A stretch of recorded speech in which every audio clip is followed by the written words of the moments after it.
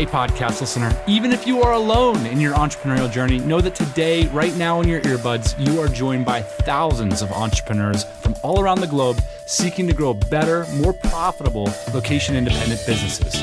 If you'd like to learn more about what we do and download our entire back catalog, check out tropicalmba.com.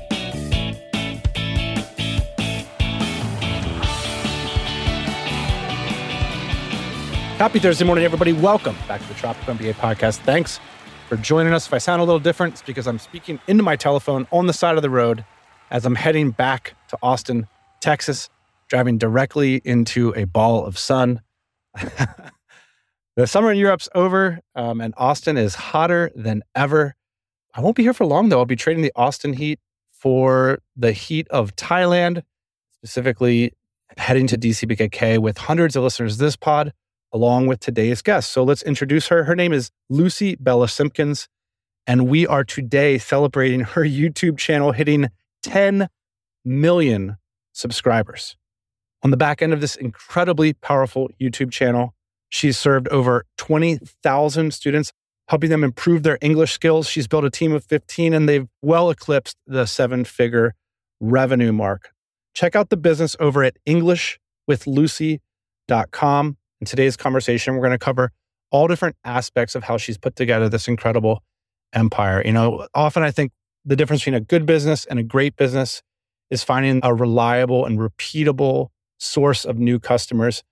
And with the English with Lucy YouTube channel, and now that's branched out into other channels, as you'll hear, Lucy has certainly done that.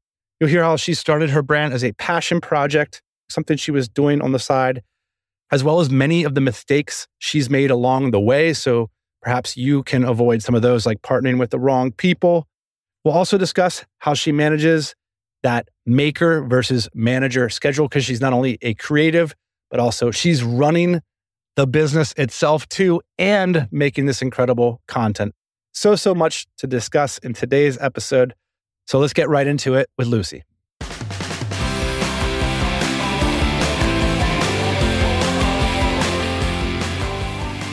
So my name's Lucy Bella Simkins, and I run one of the largest English teaching YouTube channels out there called English with Lucy. And we are getting very, very close to hitting 10 million subscribers, which is really exciting. I started in 2016, and now I work with my husband, Will, and we run an online course business. Can you give us a sense for the operation, just so as we talk about some of the details of your story, people can put it into context? Maybe where's the office building? Where do y'all live? How many people are involved in this organization, and how do people flow through it? Well, in true Tropical MBA fashion, we are location independent. So we work from home. If we didn't have a cat and a dog, we probably would move around a lot more. To go back a few years, my husband was a farmer. And what I thought would happen with my life is that I would be a farmer's wife with a YouTube channel as a side hustle, hopefully to bring in a bit more money when the yields weren't great on the farm. But, you know, like as it often happens on farms, we had family problems, and my husband made the really difficult decision to leave the farm. And we started working together 2 years ago, and we hired a team, and the rest has been history, really. Before, it's like BC and AD, but before Will, BW, it was me on my own with the occasional freelancer, like the odd editor and things like that. Now we're a team of 15. So that's me, obviously. I run the creative side of things, and I'm obviously the face of everything. Will does the finances. Then we have our operations manager. We have 7 English teachers that all specialize in different areas like pronunciation, grammar, course activity creation. We have 3 editors as well. Everyone is completely remote. Oh, we also have some admin assistants, customer service and things like that. But yeah, everyone's completely remote. We actually have never met anyone in person yet, but we're planning our first team retreat next April, which is really exciting. So you have 15 team members. Can you give us a sense of the magnitude of the business in terms of revenues or customers or throughput, something that will give us a sense for the scope of what we're talking about as we go into the details? Yeah. So It's a 7-figure company. We make 7 figures a year, and we have over 20,000 students. Now, they're not on subscription plans. They sign up and take, they pay for each course as it comes. But we have lots and lots of students that have taken 2 to sometimes 14 courses with us. We started off producing monthly challenges. So a video released or a video lesson and activities released every day over 30 days. And then once we built the revenue up, we hired a curriculum designer, we hired some more teachers, we hired our operations manager, and we started making these really beefy and amazing level courses, B1, B2, C1 English. We've just finished releasing our first cohort of our last course for a while, which is the C1 program. And all of our marketing is done on our social media channels. So actually, not necessarily. All of our lead generation is done through our social media channels, like our YouTube channel. What's the difference between lead generation and marketing? So lead generation is getting people's email address for us, because 80% of our course sales come through email marketing. Interesting. Whereas I've experimented with direct selling on YouTube, saying, hey, join my course. The link is in the description box. Add code, save 10% off. It just doesn't work as well. You need to build up a relationship with our students. I think they're really searching for, they've got so many options out there. They're looking to choose a teacher that's going to take them through a whole journey of learning a language. And it's not some sort of split decision they make in a moment. You really need to nurture them and get them to that point where they want to take the next step with you. Are you nurturing them via email, or is it primarily with their relationship with your personality, like the parasocial relationship, as I've heard it called recently? Yeah. Like just watching so many of your videos that I get that first couple emails and I'm like, well, obviously I would choose Lucy's course versus somebody else's because I know her, or is there a dedicated email relationship building sequence? The reason I ask is I think so many of us just drop the ball on the email relationship building part. It's a lot easier to do whatever that creative front end is that a lot of us have on the business. Yeah, so I think I do various things. I obviously work really hard on building the relationship, or this parasocial relationship that you mentioned. It sounds cynical. It does. It sounds really nasty. It sounds like it's a one-way relationship. You like me, I don't like you back.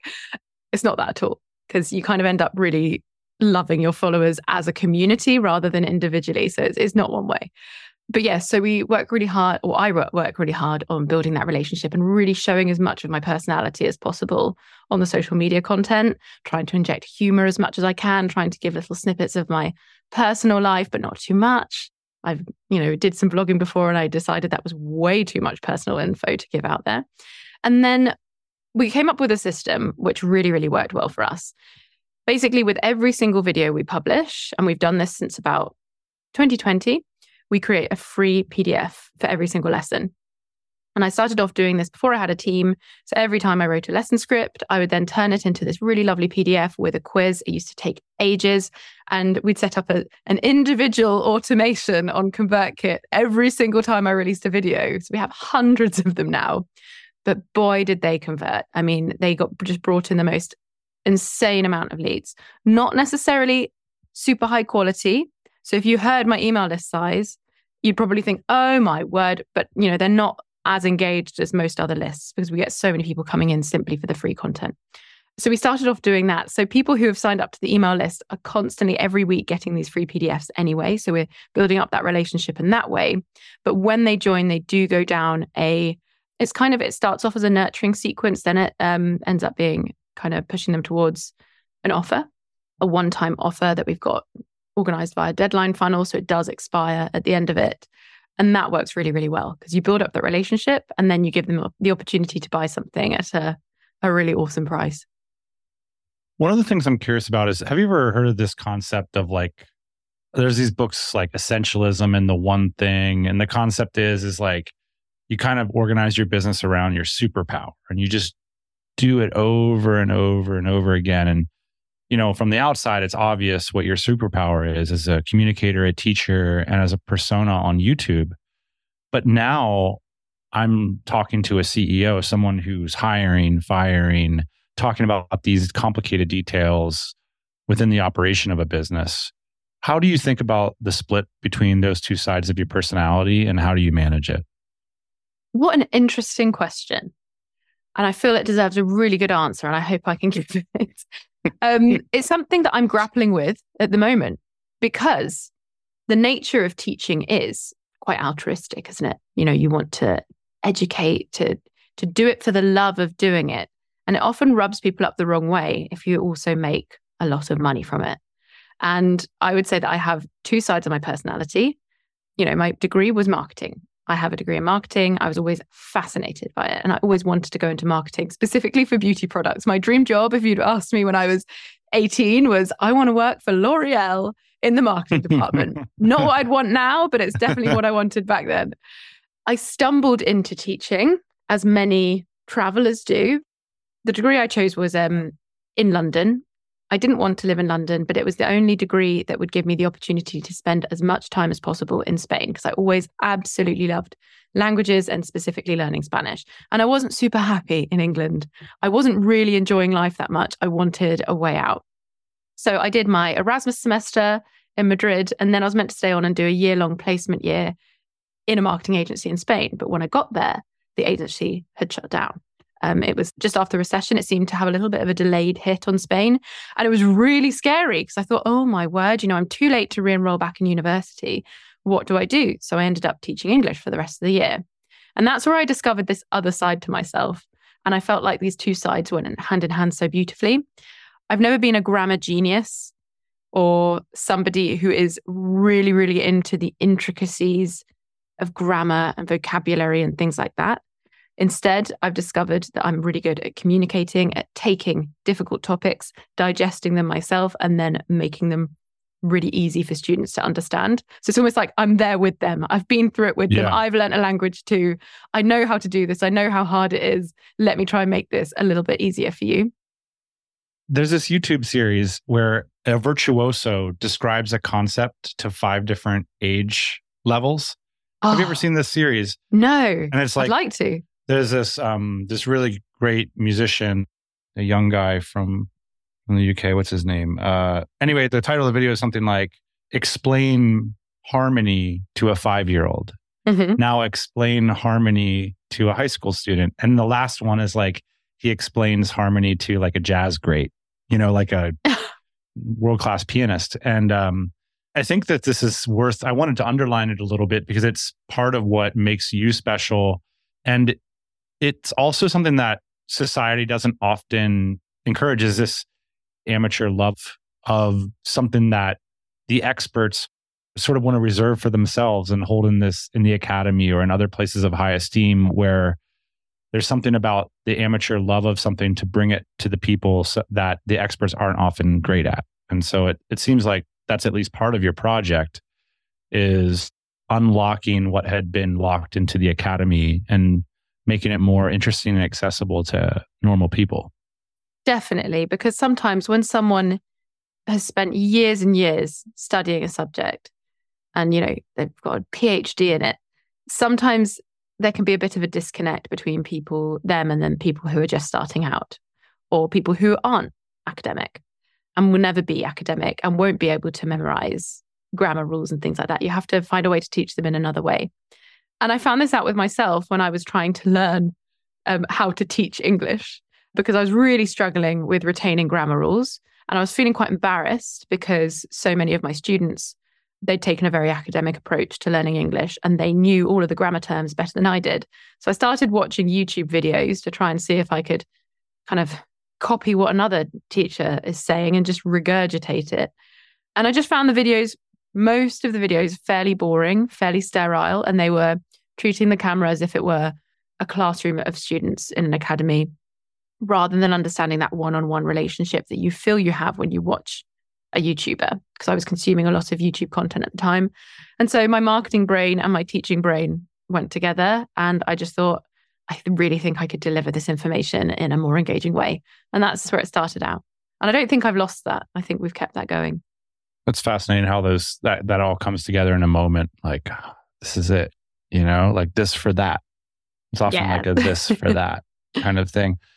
I'm curious, like this kind of, you had the before will, after will sort of thing. There's this this was like a popular YouTube channel and now it's become like a brand in this business. What were some indications as you were getting momentum with the viewership that this had business potential? Like, how did you think about it? Because in those early days, I'm assuming you're like, oh, I'm going to change the title. I'm going to do this one. This could be a banger. People are really going to love this video. But what was that like business part of it that you were like, maybe this could be something beyond, say, taking in YouTube revenues? Yeah, because it started off making, I was 21 when I started it. And it took, in the first year, I hit 100,000 subscribers. In the second year, 1 million. So it really quickly took off. And I was making, at 23, more money than any other 23-year-old I knew. Ad revenue was good. It never really reflects the amount of effort that you put into a video, especially with the demographic of people learning English and not necessarily the demographics that ad payers would pay really high rates for. And then I started getting sponsorships. And, some of these sponsorships were 5 figures. They were like monthly contracts of 5 figures. It was pretty exciting.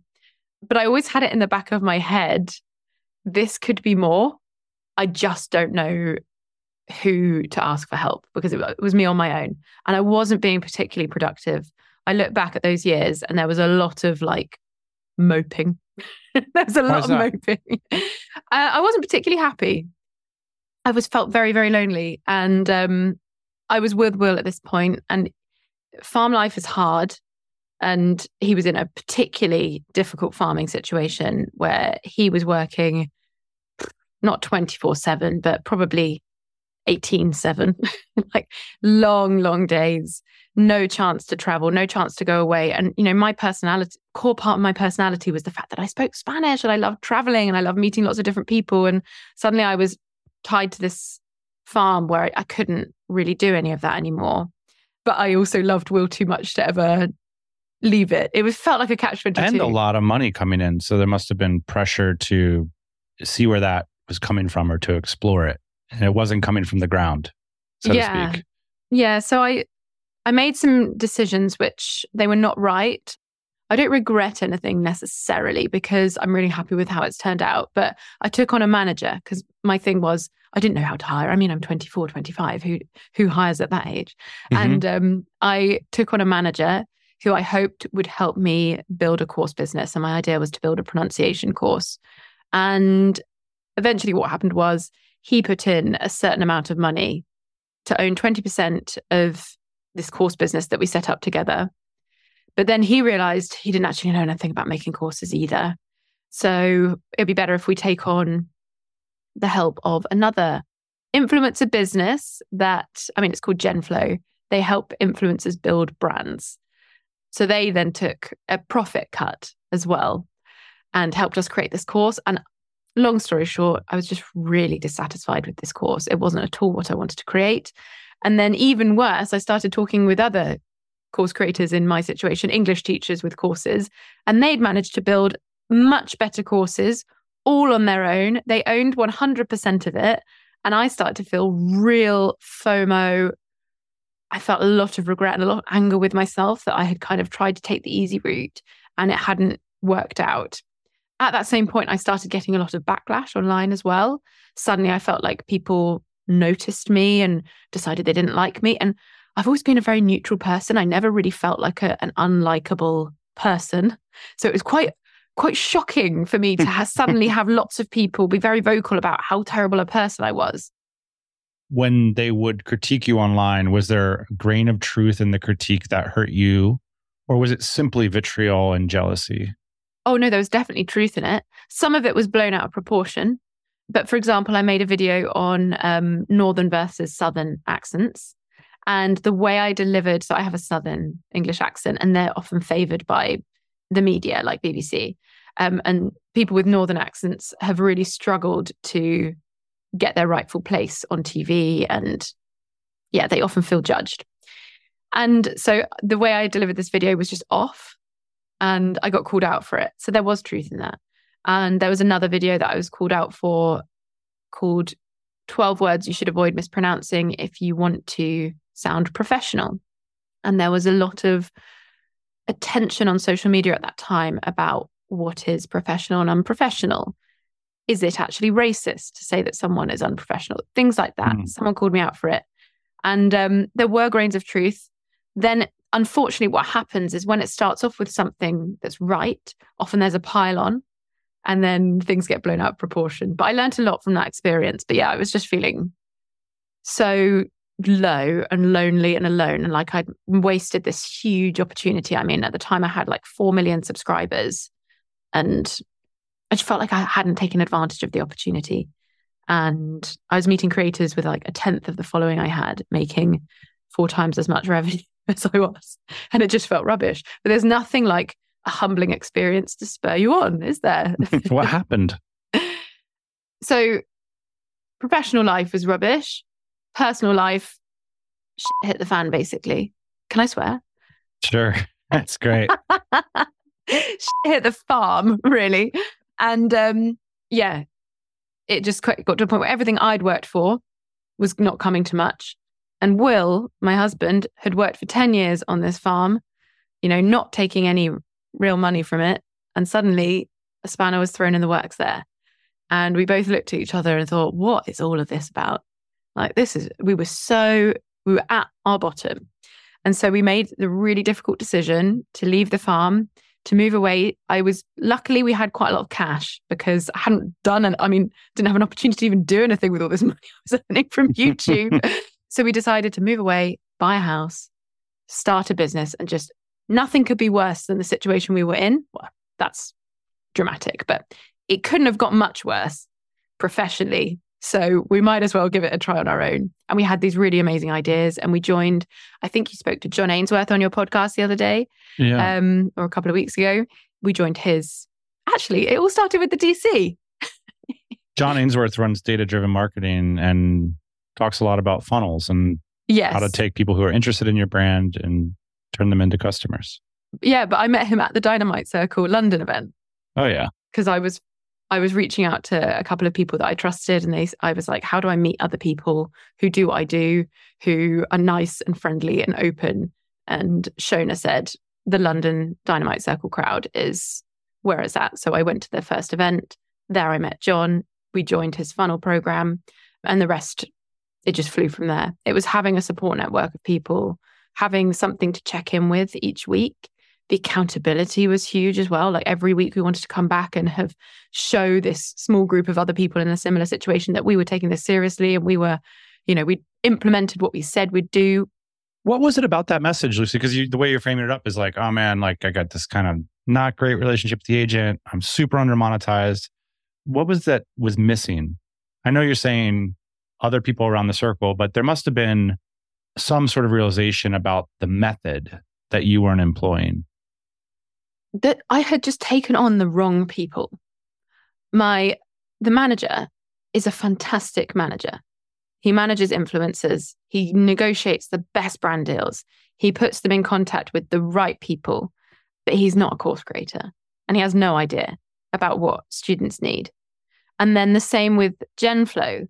They are great at building brands and apps for fitness influencers, for people with clothing brands, but they'd never done education in English. And it just didn't go deep enough. And I felt, I'm in too deep. I've got all of these people on board that don't know what I need and what my students need. And I feel like I need the opportunity to build this myself from the ground up. So I bought the manager out of the business. We ended at the end of our term with Genflow. And then that was the perfect opportunity to then start with Will.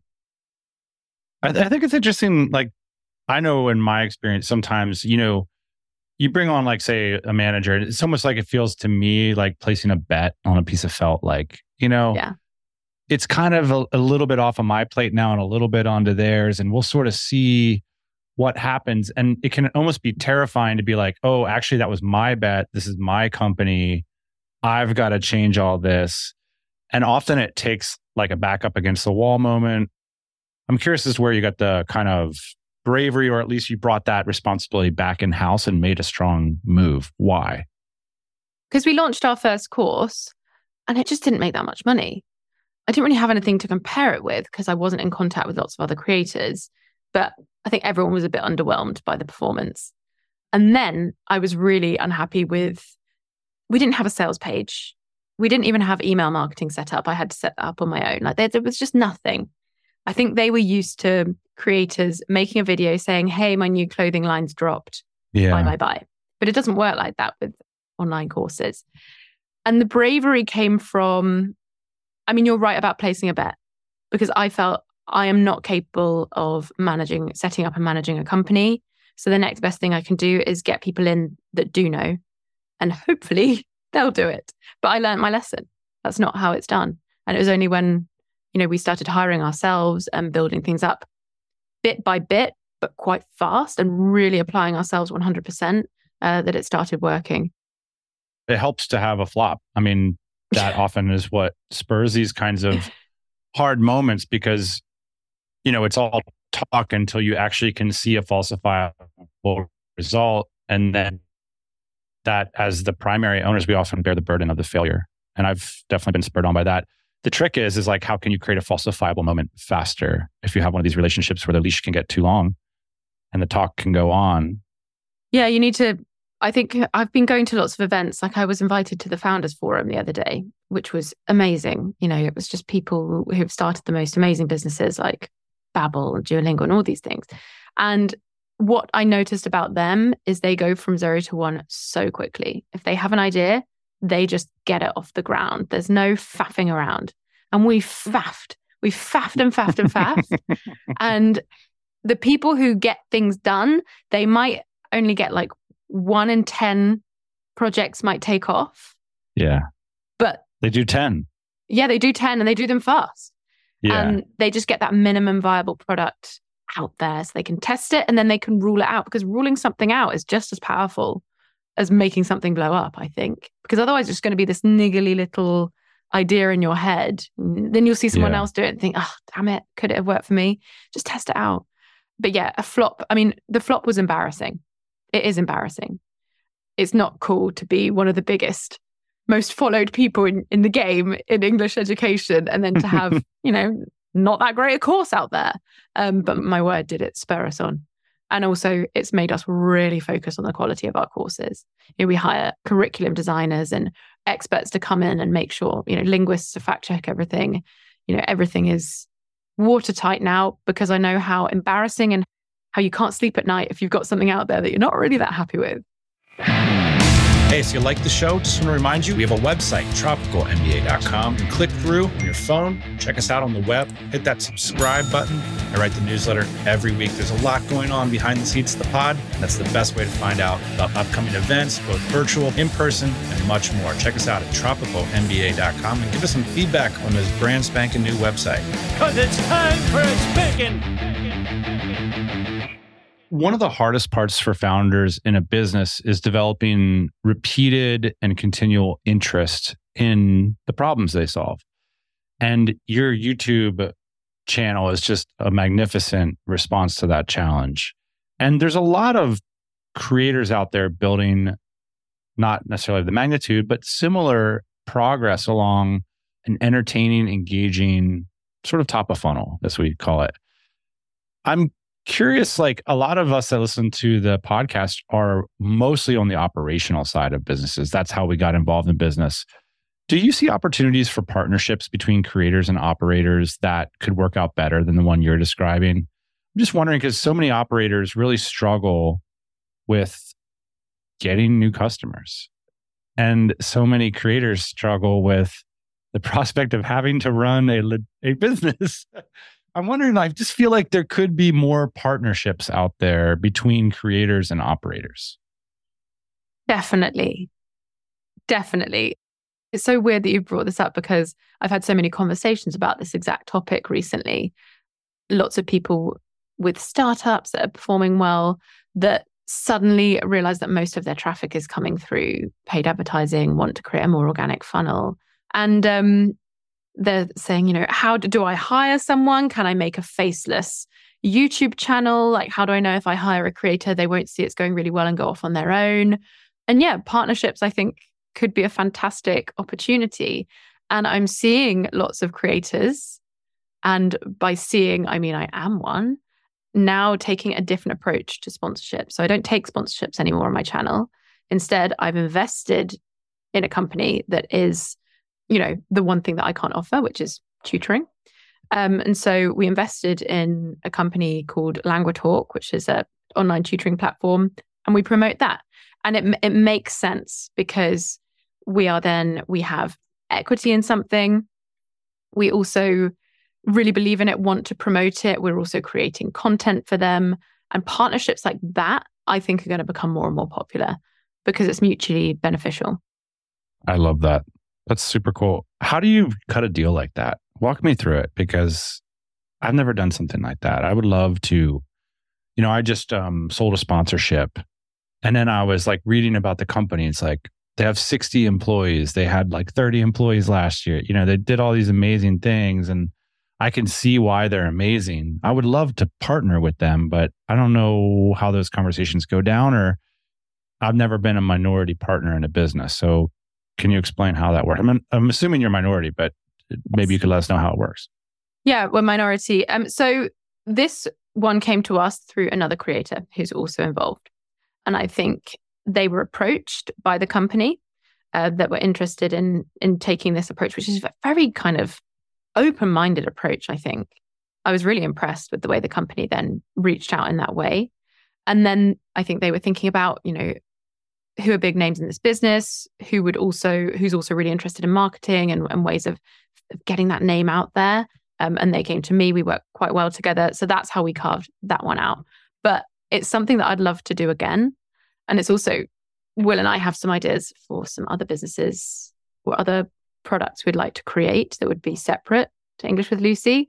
And we would definitely consider that kind of approach, because it's one of the best ways to get someone in that truly believes in the business. And then once they're in it, it's that level of like engagement and investment that you can't pay for with a sponsorship deal. Yeah.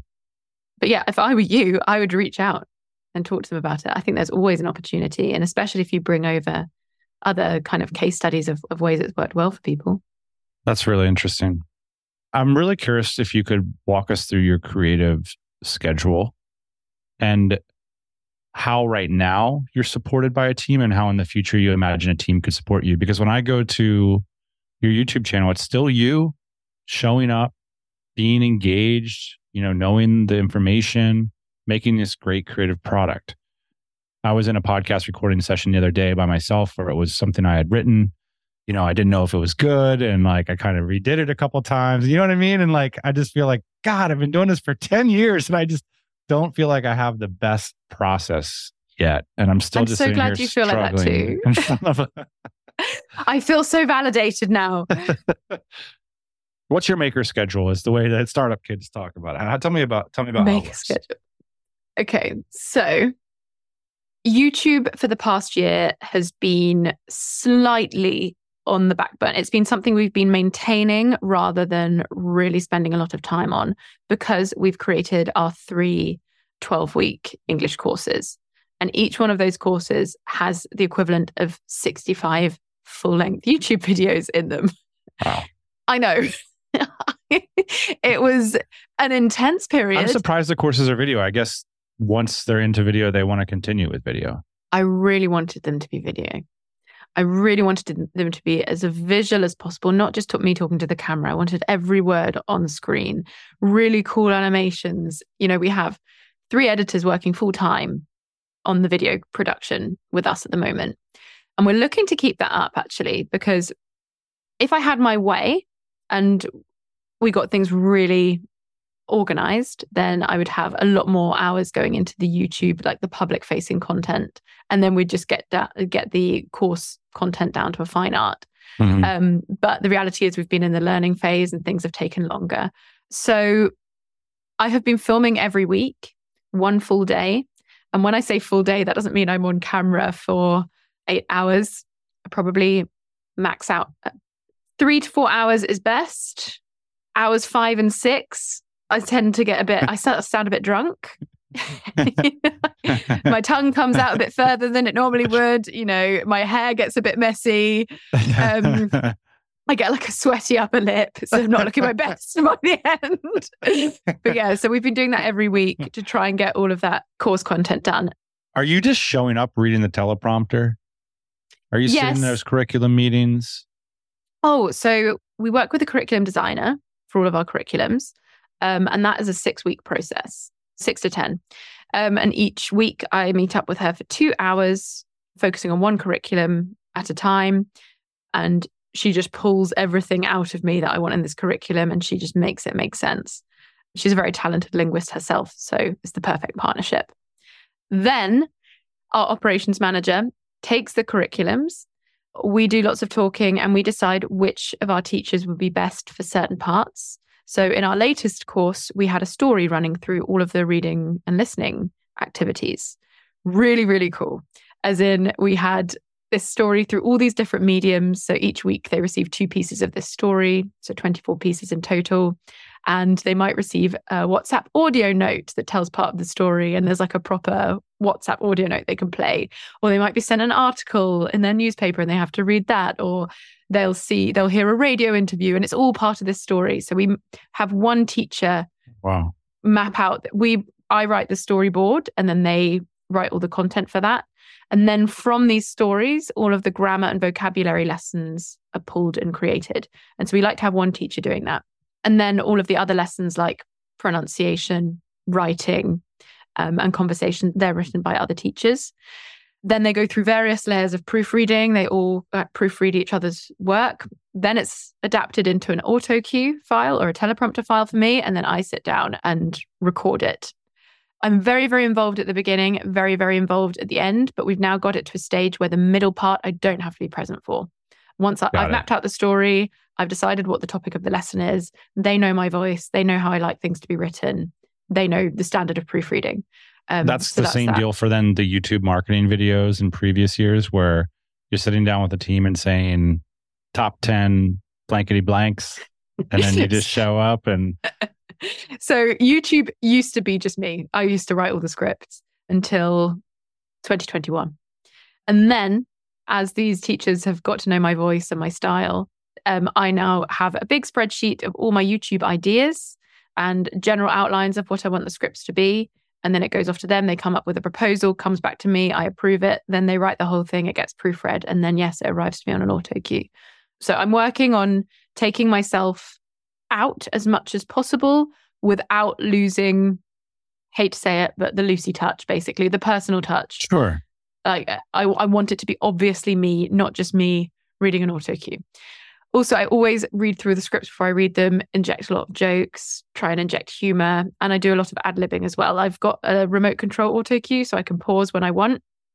And it's an amazing one, actually. It hears my voice, so it moves on at my speed. But when I want to pause it, it's just below my desk. I pause it, ad-lib, press play again. Then it all goes to the editors. They edit it. It goes through the first edit with just a teacher reviewing it to make sure that it's all factually correct. Then it comes to me for any creative pointers. And then, the operations managers and teachers should make sure that there are no mistakes. And then, it uploads. We met each other at DCX London. It was a wonderful event, and I laughed my way through your speech. It was so inspiring and funny and interesting. And then there was another speech by a gentleman named Rob Dix, who described a story of a business that was based around his nose for content. He loves finding interesting ideas and publishing them. And he really struggled with this concept that what he had built was turning into a much more serious business. And he felt that he had to become the CEO. And he really struggled with that and ultimately decided that he was going to just remain a content personality, have content habits. And if that was going to hurt the business in the long run, he was going to accept that outcome because of his passion for the content. Now, when I hear him saying that, I'm thinking, great call, great strategic decision, Rob. But I could understand why he would feel that could really hurt the business to stay focused on content when there's all sorts of other opportunities. I'm really curious as to how you experienced that speech and what you thought its implications would be for your future.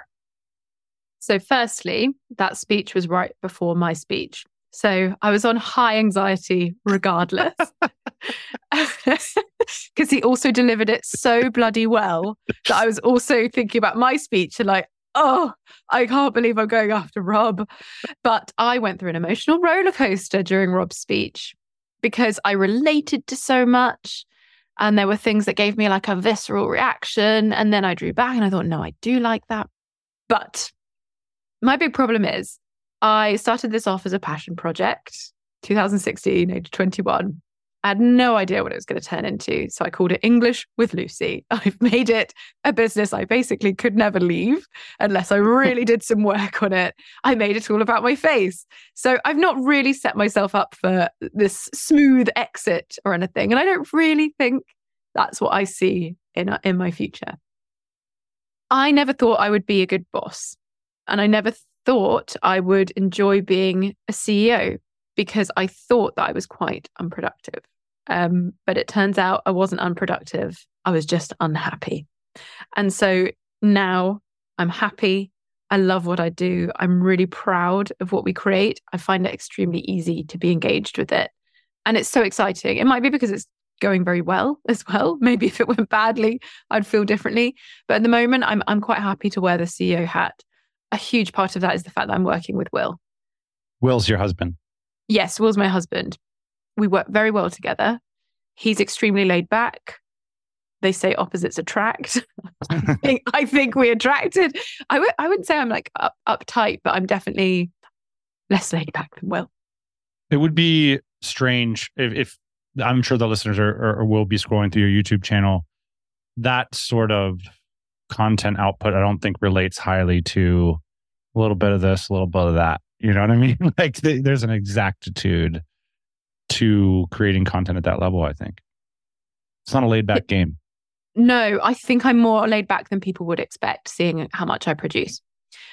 Because sometimes I do feel like a swan, you know, when they glide along above the surface and then underneath these legs are like flailing everywhere. Sometimes I feel like that. It takes me a while to get a process nailed. But then once I've nailed that process, I'm really good at keeping it going and keeping consistent. Before, when it was just me, I had no one breathing down my neck. I had no one to let down really apart from myself. Now I've got a team. If I don't film the correct amount of videos, my freelance editors don't have enough work. And that's not fair because they expect it. So having these responsibilities has really, really helped. I'm curious because the concept was Rob decided, I'm not going to run this business. I'm going to create content about real estate.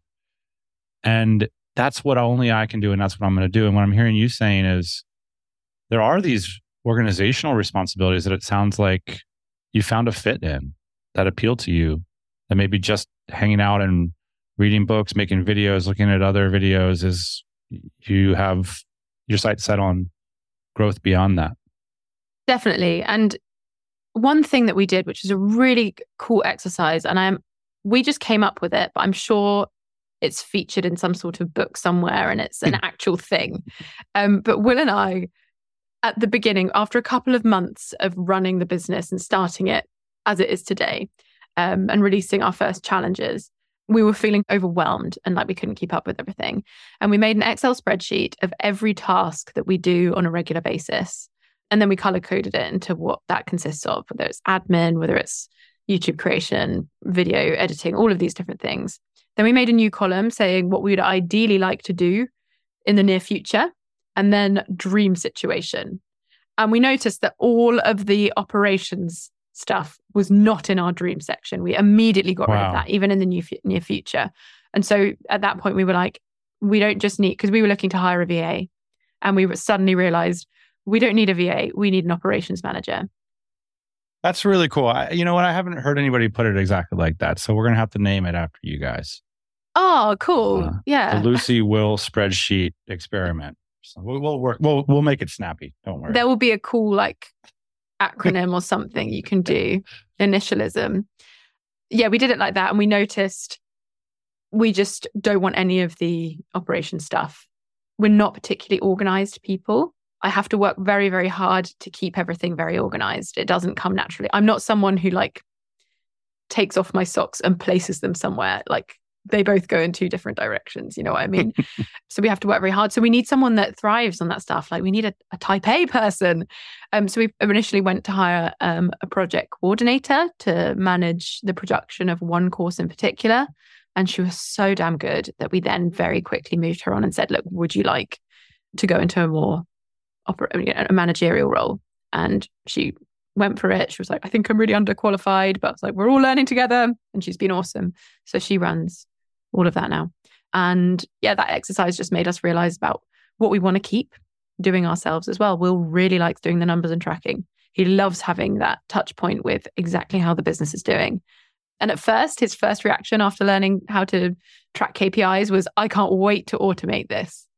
But then shortly after that, he realized, if I automate this, I will stop seeing all these anomalies and I'll stop noticing all these interesting little quirks of things that have worked, and I'll stop learning so much about the numbers as I do them. So he's decided he definitely wants to keep them himself.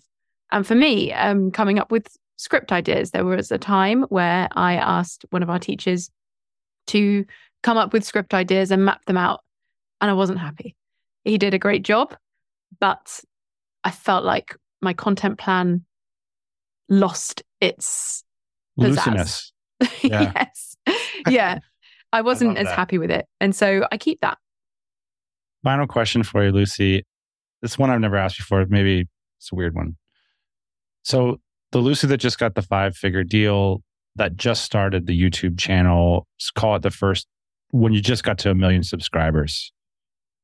You're back to that, Lucy, and you sort of walk into a bar and you're at the bar. You're meeting yourself at a bar. That's the setup, but the age difference. And I'm curious, what do you want to tell the earlier Lucy if you could be your own business coach with the advantage of time? That's the setup. We don't need a bar. We don't need all the age. You get the point. The point is what do you want to tell yourself when you just got started about this journey that would be useful? Oh, wow. I don't know how much to tell her because I don't want her to get cocky and then not work as hard.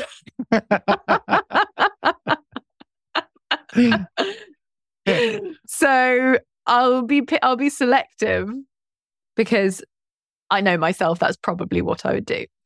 However, if that's not a risk, then maybe I would say don't underestimate how well you and Will work together, because that was one of our biggest worries was, we were protective over our relationship. It was in 1 week, we left the farm, completed on our house, got married, this is all in 1 week. And I brought my old business partner out of the business, and we started working together. And so many people, when I explained that plan to people, they said, you are insane. Like, that's far too much. It's far too much pressure on a relationship. But, we trusted our instinct. That's another big thing. I'd say trust your instinct, because I think instinct has been huge in all of this. And whatever you're feeling is an indication of something bigger. So if you're feeling FOMO, it's probably because you've underperformed or you've made some bad decisions. If you're feeling anxiety about being cancelled or something like that, it's probably because you're not that proud of the content you've put out recently. It's always a symptom of something bigger. So really try and listen to exactly how you're feeling and try and pinpoint what that is. Because there was a time that I was doing way too much content to please the algorithm. I just wanted to go viral, and then the quality went down. I was called out for it. And each time I was uploading a video, I was feeling like, oh, I think it's going to go viral, but is it right? And yeah, people didn't like it in the end. I'd also say talk to as many other creators as you can. And the risk of oversharing is way smaller than what you will miss out on by undersharing, I think. Be open with figures. Tell your competition what you're making. That's not necessarily advice I'd give to everyone, but being really, really open with other English teachers on YouTube and English course creators made me realize where I was underperforming, where I'm really strong. And by sharing information, we've just managed, there's enough pie for everyone. Other things I would say, focus on quality of the courses, because you want to make them once. You don't want to make them more than once. They're expensive, they're time consuming, they're tiring. If you do it well and invest financially and time-wise, you will reap the rewards. I'm really glad I asked. What a great answer. Lucy, what a lovely question. Lucy, thank you for joining us on the podcast. We appreciate it. Thank you for having me. Hey, thanks for listening to the Tropical MBA podcast. You can go to tropicalmba.com, get access to hundreds of back episodes and all kinds of other goodies. Load up your iPod. That is the cheapest way to fly business class on your next international flight. We will see you next Thursday morning, 8 a.m. Eastern Standard Time.